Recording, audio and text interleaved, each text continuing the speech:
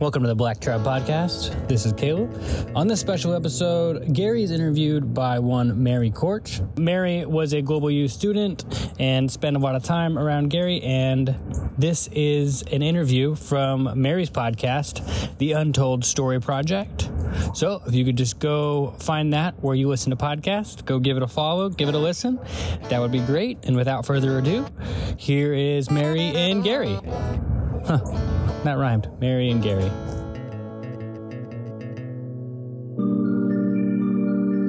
I would dare to say that some of the most important stories go untold. That many deep hurts that are hidden behind closed curtains never come to light. I hate that there is suffering in silence. I hate that some people never feel understood about how they grew up. And I hate that some people never knew the abuse they experienced wasn't right.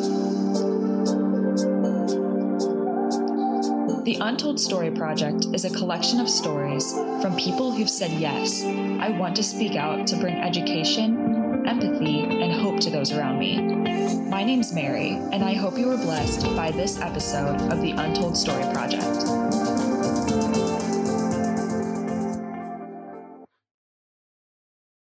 Gary, you're someone who's been doing so many different things in this season right now.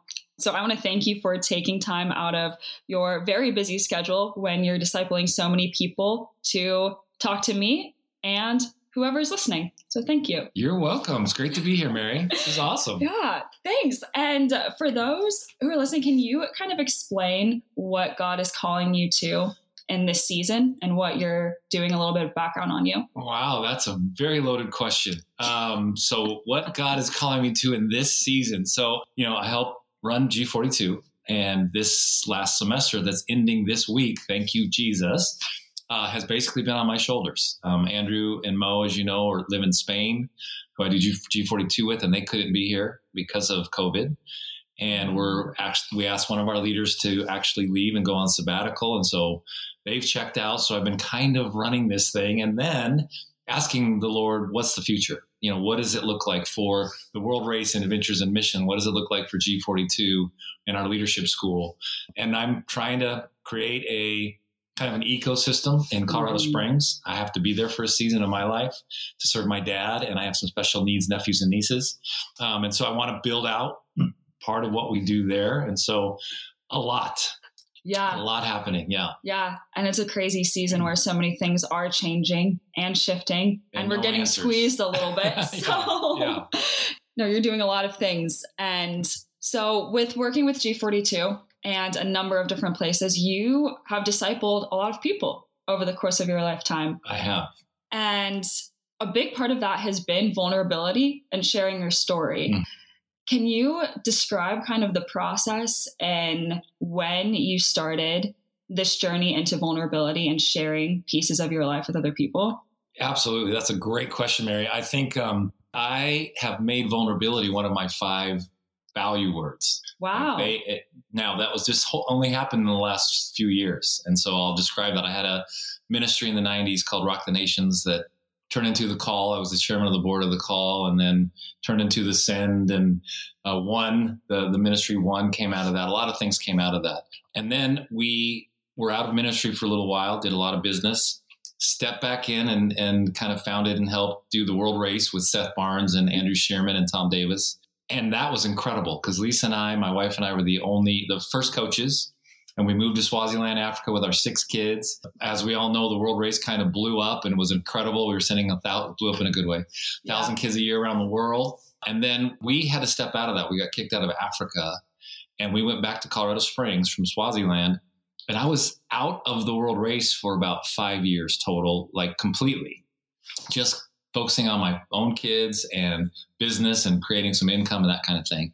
Coming back in to the World Race, I literally saw a generation had changed its whole language over the last 5 to 7 years that I had been in full-time ministry.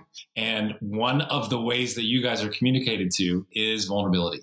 And in fact, you don't really care how cool I am and what I did in my past, right? And when I'm teaching the G42 students or wherever, they don't care about what I've done or what I've seen. They want to know they have me. They want to know that I'm in the room, I'm available, and I'm going to be vulnerable. I have a limp, and I'm going to share some of that. And so what I realized is I had to learn a new language for a generation that's worth it, right? For us as elders and old people, right? We have to change our language. We have to listen a lot better, and instead of talking and trying to fix things. And so what I've learned to do is listen and then be really vulnerable with my story and some of the really hard things that have happened, which again, I've created most of those hard things, right? The scripture says, fall on the rock or the rock's going to fall on you. I've had to have a rock fall on me a few times just because of my ego or because I just wasn't listening and that kind of thing. And so key to be vulnerable, especially when you're working with the next generation. And what was the hardest part for you in that journey of starting to open up in vulnerability? I never saw it modeled. So when I was a kid and growing up, you weren't vulnerable, especially as a man, right? Mm-hmm. My dad was a cowboy, literally. He rode bulls and bucking broncos, and his job was to break horses from like 14 on. And as a cowboy, you did not cry. You didn't show vulnerability. You broke something, you got up and got over it, and you just kept moving. And so for me to have to learn it was literally like learning a new language. Yeah. And then seeing how safe that was, though, and how incredibly accepted that you can be if you're just you and you're just honest and you can just be. And now you're not vulnerable with everybody, obviously. You need to know who you're talking to. But I've learned it just becomes a huge part of who I am and my value, my whole value system. So you've seen this shift and been in multiple situations from a lack of vulnerability to a lot of vulnerability. What is some of the fruit that has come out of that? I think just connecting at a heart level with people. I mean, for you and I, Mary, we've become very good friends, I would say. Yeah. and it's been over the last couple of years. We were in Spain together. Yeah. And then we've been on this crazy camp in North Georgia together. And we've walked through some healing with one another and shared our story. And we had to be really vulnerable with one another in getting to healing, right? You walked through some things just recently that your heart's come alive in for the first time. Right? Yeah. And so when I'm vulnerable, it opens up a door with people that trust me or are learning to trust me to be really vulnerable as well. And I feel like when we can get into the mud of our lives together, out of vulnerability, then we can walk into healing instead of just staying stuck. And it's, if I came to you, Mary, and I would have looked at you and said, just get over yourself, you're fine. You'd go, okay, but you would have been hurt and you would have said, that's nice, but how do I do that? Now I stop and I really want to listen to Mary's heart and what's happening with her whole life. And how do I get her out of her head, right? Yeah. And more into her heart, the longest journey we'll ever take. And then when I'm vulnerable too, in the midst of that, then we get somewhere. Yeah. And at least in my experience from a lot of walking through healing with you, healing comes way quicker when you're actually more vulnerable and open up to sharing pieces of your life that perhaps you haven't talked about before. Absolutely. So. And there's no way to get to healing without risk. And we risk by trusting again, by being vulnerable again. And the way we keep our hearts open to one another and to the Father and just life is by risking. People have hurt us. People have damaged us. They've hurt our hearts. And guess what? We get to keep risking and trusting. And again, people that we're building with. I'm really a big guy now. If it's not relational to me, I don't want to do it. So if it feels transactional, like you're doing something for me so I can give you something, I don't like that. I like relational, right? Where we're just going to get into the mud and we're just human and we're limited and we're weak and we're needy and we need one another. And when we're okay with that, we can actually get the healing. That's so good. Yeah, it's so good. It really is. It's like, I think it changes the world if we could learn how to do this with one another. What would you say to someone who is afraid to be vulnerable, but feels that perhaps they might need to be? Oh my goodness. I would say it's hard, really hard. And again, I had to learn as a grown man how to be vulnerable. Sometimes I get too vulnerable. Like I think this semester, when I do my Heart Week at G42, I share a story of my silence is what put insecurity and rejection on my daughters.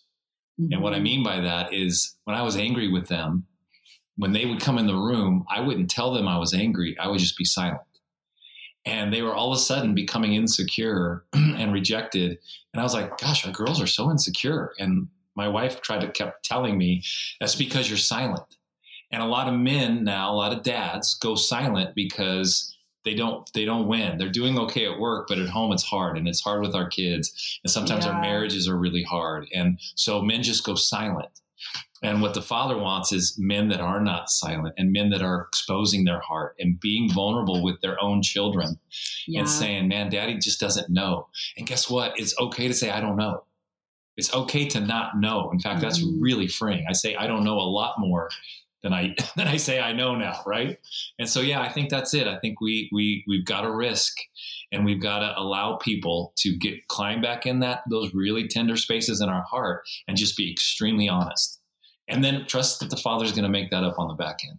And I just want to say, I love your heart for our generation. On behalf of people who are my age, like, we really appreciate your mentorship and your intentionality to speak life into us and to even admit, places where people in your generation have fallen through, or perhaps we feel hurt.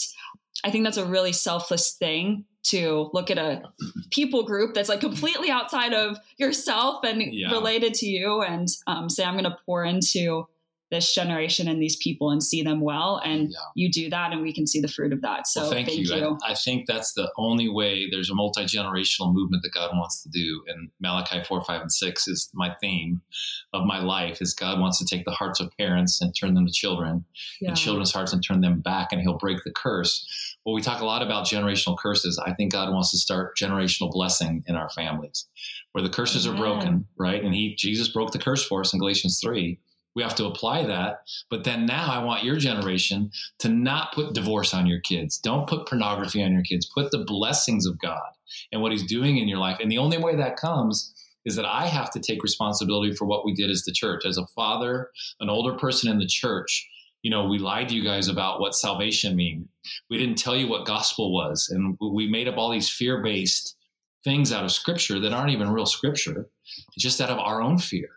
And so I want to take responsibility for that. I want to repent to you as a generation.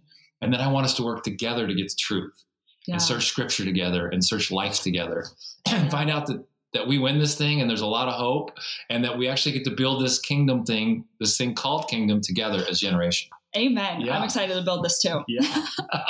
I know you are. That's why I'm sitting here. I love your heart, Mary. Come on. Well, thank you.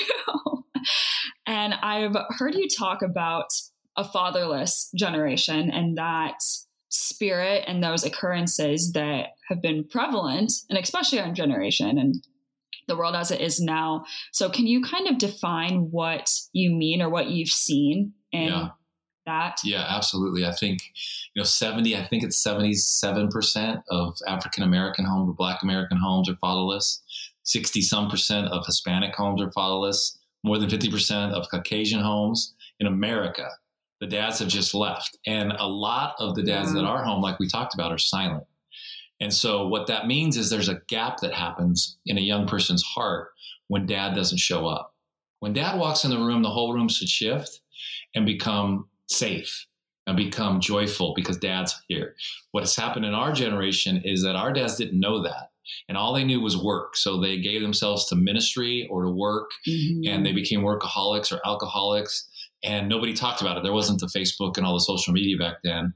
And so the boomers can kind of criticize real easily, but if they're honest with themselves, they created a real hole, a gap in fatherlessness where they weren't fathered. The young men don't know how to change oil and change a tire. My own 23-year-old son on the phone the other day, we lost a 19-year-old son, and Friday was his birthday. It would have been his birthday. And all my kids were kind of breaking down at different levels. And my 23-year-old son said, Daddy, I just need more of you. Can you just be present? I don't need you to do anything. We don't have to fish. I just need more of my daddy. And in tears, and for me, that kills me because I give all my time, effort, and energy to the next generation. And my own kids still need daddy just to be around and not be some famous guy or some other guy, but just be daddy, right? Yeah. And so when we figure that out as fathers, that we initiate other kids, you can't initiate your own kids. And that's a whole other podcast if we ever want to get into it. I want to stand in the gap for Mary's parents. Not that they were bad or they missed it, but it takes another person sometimes to speak truth into our own kids. And they go, oh, wow. And our parents go, like as a dad, when my kids tell me something somebody said to them and they finally got it, I'm like, I've been saying that to you for 30 years, right? But I rejoice now because I want that gap to be filled by other dads and moms that maybe they need a second chance. Maybe they didn't do it great with their kids, but now they can. Now they can speak life into the next generation and fill those gaps. And so fatherlessness is a real deal. I think it's the number one epidemic in America. I think that's why we have so much violence right now in the politics. It's taken over in politics, and it's wrecking the inner cities. It's wrecking all of America. And so we need dads and moms to step up. So that's a lot to talk about. I like the phrasing that you've used of dads going silent, because that's good language to what we see today. Yeah. And brings some clarity, I think, too, on both ends, that you can even have, a physical father figure in your home, but if they're not engaged or speaking up or acting out. Or being vulnerable is the key. Yeah. For me, again, with my daughters, I didn't realize it. Then the Lord showed me as I'm reading this heart document that I had put that on them just by being silent. So I went back to my daughters and got on my knees and repented to them. And we call it Adamic silence. Adam was silent in the garden when Eve was about ready to eat the fruit. Yeah. And he should have spoke up and said, "That's my woman, get away," right? And we as dads, sometimes we don't feel adequate, so we just stay silent. And God's going, no, we need you men to speak up, not in anger, right? We either transmit our anger on our family and our kids, or we're transformed by our anger and we become somebody better and different. And then I want my voice to speak up, because if I'm not saying it, some other whoever out there might be saying it to my little girl or my son, and I don't want that to happen. So I want to be able to speak words of affirmation and of life and of discipline, because I've built trust. And then I want to be really vulnerable. Dad's really weak here, and Dad's afraid of this, and my kids now know my weaknesses, and they celebrate that with me. Yeah. So that's a big part of it. Yeah, and it's hard to have trust without vulnerability, and so I think you can. It's important in a family dynamic as well. It is. Absolutely. Do you mind if I ask you about your own family and your father? No, please. Okay. Please. Have you had to walk through this with your father as well? Absolutely. So my dad, like I said, was a cowboy. He didn't know. His dad was an alcoholic who tried to kill him, did kill his mom, would pull guns and pull the trigger and it wouldn't go off. And so he lived through that. He left home at 18 with $25 from Nebraska. And so then he had 3 kids and I was the baby. He had no idea how to be a dad. So he was angry. We got knocked through a few garages, but I'm writing a book right now actually about times that the father's heart would show up in my dad and it would overcome what I was going through. And I've got all these stories that I didn't even realize, but looking back, God used my dad in so many awesome ways. And he's 81 now and we're best friends. We're both 8 on the Enneagram. So we love getting in arguments and we argue scripture all the time because we do not see scripture completely the same way. And everybody else leaves the room, but it's just intimacy and fun for us. Right. So there was a huge gap there for a long time. And then I made promises that I'd never raise my kids the way he raised me. And then, of course, you find yourself raising your kids the same way. Be careful what you say and how you judge your parents. Be quick to forgive, because what you'll find when you become a parent, you start doing the same exact things. And you literally catch yourself like, what are you doing? Right. So I was angry and I was silent and I was all the things that I promised I'd never be. And then I had to recognize that and go back and fix that. So it's never too late, but my kids still they struggle. I think all the time, if, I hear all these young people's stories, hundreds of young people's stories, and I think my child could be sitting here saying this same thing to me, right? So I want to make sure that even now getting into my mid 50s, that my grown children, they're 18 to 30, 5 left, that I'm just in it with them and I'm just listening. And I don't need to be right anymore. I don't need to fix them. Yeah. I need to listen to them. I need to be really vulnerable with them. And then I need to give them just wisdom that God's giving me and point them to the Father. And I would say this to all young parents. Don't point them to yourself. Always point them back to God. And don't steal the hunt from your children.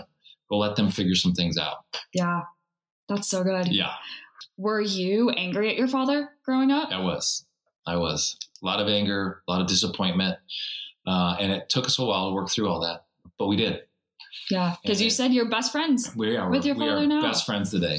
And I'm moving back to Colorado Springs to be with him, to help him end well. Wow. Because, it's just incredible. But it took a long time. And now, with my son's death, my mom, my sister, my brother have all passed away in the last 3 years. So he and I are the only two left in our, nucleus family. Yeah. And we need each other, and we know we're needy. And my dad at 81 will say, I don't know now, and I'm like, this is awesome. Right. So don't ever give up on those relationships. Yeah, no, that relationship's something definitely to celebrate. I'm very happy for you. And what were some of the first steps that you had to take in that reconciliation process? I had to be really honest with him, and I had to, I'll never forget. It started when I was 16. I got kicked off the basketball team, and, because of my grades, and I was sitting behind the bench, and I was really ticked off at my coach because I didn't think, of course, I was the victim and I shouldn't have been kicked off. So I'm just going to leave the game early, and because we're losing. And I'm walking out of the gym, and my dad's arm comes around me. Now, my dad he never came to my games because he was always working. So there was no way that he would be at this game and know that I got kicked off. And there he was. So I'm like, oh my gosh, he puts his arm around me and he says, get home. And I'm literally thinking, how can I die before I get in the doorway? And he was standing in the kitchen with his arms crossed, and he looked at me, and I knew he was just going to start going off. So I started screaming at my dad. Like, I think it was Holy Spirit. I started telling him how I could never live up. I could never be good enough for him, that he's ruined us as kids. I mean, I was just screaming and crying, and he just stood there and listened to me with his arms crossed and his scowl. And when I got all done, he had tears running down his face, and he looked at me and he said, son, I could line up all your friends and not know you were them, and I'd choose you every single time to be my son. And he started telling me why. And so that was the first time he and I had the encounter of a father's heart to me from him. But I took I just got brave, I think, by Holy Spirit. And I just told him.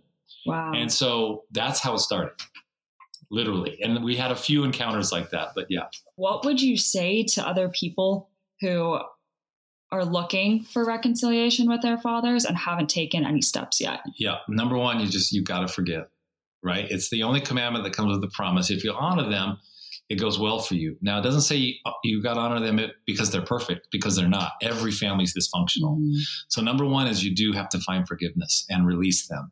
And a lot of times they don't even know how to do this. Most men my age, the number one suicide rate, or one of the number one in America now, is 50-year-old men, white men, because they get to 50-ish and all the stuff they've built mean nothing, mm-hmm. because it's not around what the father was asking them to do.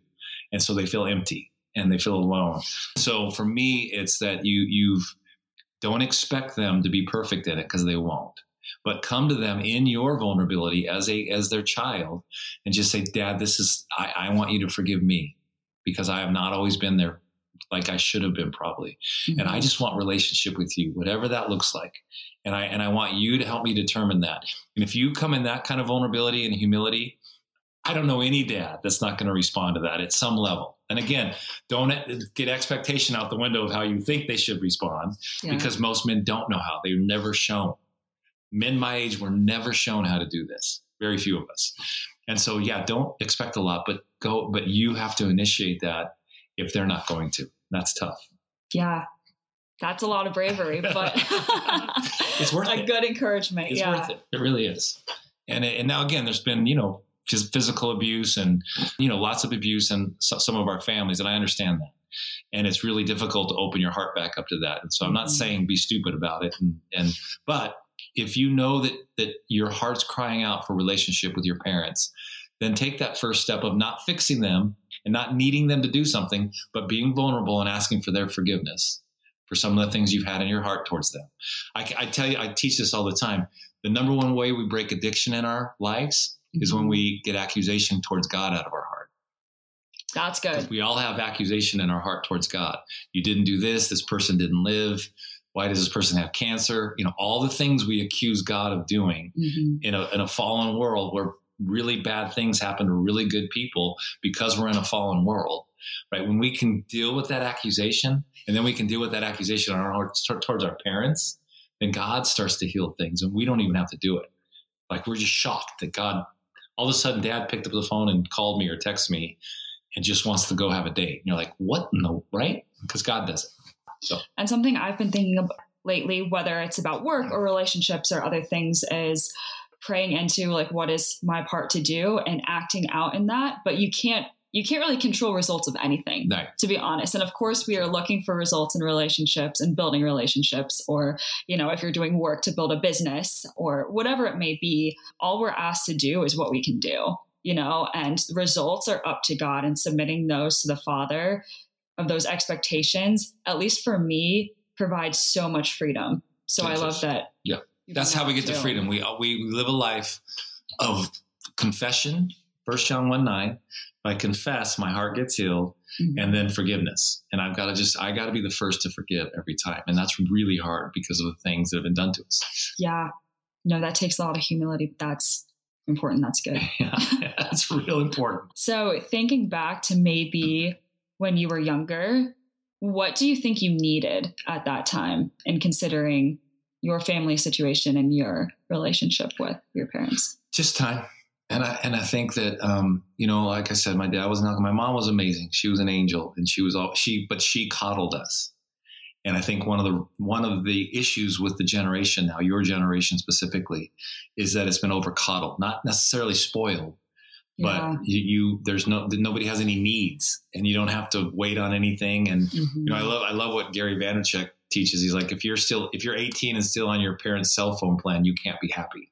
And most people go, what? Like, and then when my 25, 26-year-old G42 kids call me and I see their dad's name come up, that's the first thing I always say to them, right? Like, you're still on daddy's cell phone plan. Okay. Right. It's taking young men, especially, want responsibility. Young women want value. Right. And so we don't think we want responsibility, but when we get it, we step up to it. And someone like you, Mary, you are an anomaly in your generation. I mean, you're a worker. You're not afraid to work. And again, this isn't against your generation. It's just we haven't given this value to you guys. Yeah. And so when you're coddled or over coddled, and I was by my mom, I expected people to do stuff for me instead of going and doing it myself. And that's what I mean by don't steal the hunt from your kids. When my kids would come to me and say, hey, Dad, I need a go-kart. And I'd say, okay, great. I'm in for half. So tell me how you're going to pay for half of this. So they'd go shovel alpaca poop or, you know, whatever at 12 years old, at 15 years old to buy a motorcycle. So I wanted them to feel the value of what that was, and they'd take better care of it. Right. Yeah. And so that's what we have to do. And we've got to learn that value of hard work. And I love watching that in you global you guys. It's awesome. Thank you. Yeah. Sometimes when I'm interacting with other people, especially young men, I'm afraid to put responsibility on other people or give them or call them into that responsibility, because I'm like, oh no, they're probably, you know, not going to like that or backlash or whatever that is. But really seeing or listening to you and Lisa, I know, talk about this as well. And then seeing some of the results of that when that does happen, when people are called into the responsibilities that God has called them to and own that. So many people, especially young men, come alive. And yeah, that's something I'd love to see. That's when your heart activates, right? I can do this. Oh my gosh, my dreams are valid. Everything is okay. If it takes somebody else speaking that into us, we have to activate. Does. I was walking in the mountains of Mijas, because, you know, our school used to be in Spain, as you know, and you guys were there with us. And the Lord whispered to me, he said, there's hundreds of thousands of people in the second and third row of every church that have never been activated. Nobody's ever prophetically looked into them and told them who they were. And so I feel like part of my role in life is to look at the Marys of the world and say, this is who you are. This is what I can see in you. Right. And then you go, wait, what? Really? And then that comes alive and activates. And now here's some responsibility. Go do something with this. Yeah. And I'll walk with you, but I'm not going to do it for you. And you just see young people in your generation specifically come alive like crazy. And I love that. That's why I do what I do. Yeah. That's my paycheck. I love that. Yeah. We're in this together. That's right. A huge dream I have too, to let people know that these things that God put on their hearts, that they have permission to really go after that. Yes. And I know you've helped me connect to God in that. And I can't thank you enough, because that realization really changed my life. And I definitely pray that over our students in Global U and really anyone that I come across. Yes. So. And you've helped me, because honestly, I watch your heart come alive, and that makes my heart come alive. And so reverse mentoring and doing this together is the point, right? heals and feeds us both. That's so beautiful. Yeah, we have to do it. Yeah. Well, it's been put on my heart that maybe we can pray for everyone listening and just kind of like our generation, for families to come together and that people can be ignited in their calling. Yes. Can we do that? Yep, absolutely. Right. I'll pray. Sounds great. All right. Father, in Jesus' name, I know your whole point is to get your family back.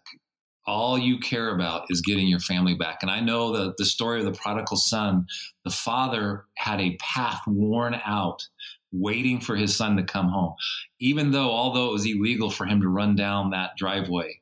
And he didn't know if his son was wealthy. He didn't know if his son was broke. He didn't know if his son was a homosexual. He didn't know anything about his son, but he waited every day with arms wide open, and he ran to him. And Father, I know you're wanting to run to everyone listening and just hold them and speak life into them, and to activate those dreams and to heal their families. And Father, in Jesus' name, I ask where any of us listening need to forgive, that God, you'd put that in there. We've tried so many times, maybe we've sat there and said, God, why can't I do this? Father, would you supernaturally help each one of us get to forgiveness right away? God, I want to be a man. I want to be a man that forgives quicker than anyone. And I pray that through the Lord's Prayer, through Matthew 6 every day. I pray that over the people listening. God, would you restore families where they need to be restored? Would you call back prodigal children where they need to be called back? And Father, would you teach us how to love one another from our hearts in a deep, deep way that God will start to change everyone who sees us and everyone that's around us, because all we want to do is make everyone's heart look like the Garden of Eden. And in fact, that's our only job. And so, God, thank you that you love us, and that's the only reason we're here, and that we get to love others the same way. In Jesus' name, amen. God, and I just pray that we as children on earth learn what it means to be a good son or daughter to you, but then also to our earthly parents as well, that we are able to step into bravery and courage depending on, whatever situation we might have grown up in. So yeah, I just pray that we as children are activated in that. Yes, God, do that. Amen. Amen. Wow. Cool. Well, thanks, Gary. I love it. So there's so many things that we can talk about. So much wisdom that you have and that the Lord's given to you, and how he's written your story. And we'd love to bring you back on sometime to maybe talk more. I would love that. Yeah. So I think I want to make sure and come back and talk about I had to go through some really hard things in life to get to a place of that second half of life and the transformation. Yeah. And I want to save literally people a decade off their life if they'll do it better and more successful than I did. And when you're a second half of life person, you just want everyone else to be successful and go way beyond you. And so I'd love to talk about that sometime with you. That'd be awesome. That'd be awesome. I'm so excited. I'll be looking forward to it. And if, anyone listening wants to learn more about your ministry and what God's calling you to do and just what you have, where can they go to just find GaryandLisaBlack.com. Very simple. Everything is there. Our coaching stuff pops up first, but the ministries and the stuff we're touching and where we're going and living, and we kind of go all over the world when we can, when COVID goes away, in Jesus' name. So yeah, GaryandLisaBlack.com. That's it. Awesome. And I'll put that in the notes. So fantastic, Mary. Thank you. Yes, You're awesome. Thank you.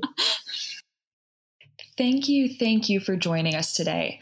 And if this episode could bring education, empathy, or hope to those you know, go ahead and share our link. Also, if you have an untold story that you'd like to share, we'd love to meet you. Please apply to be a guest on our podcast at untoldstoryproject.org.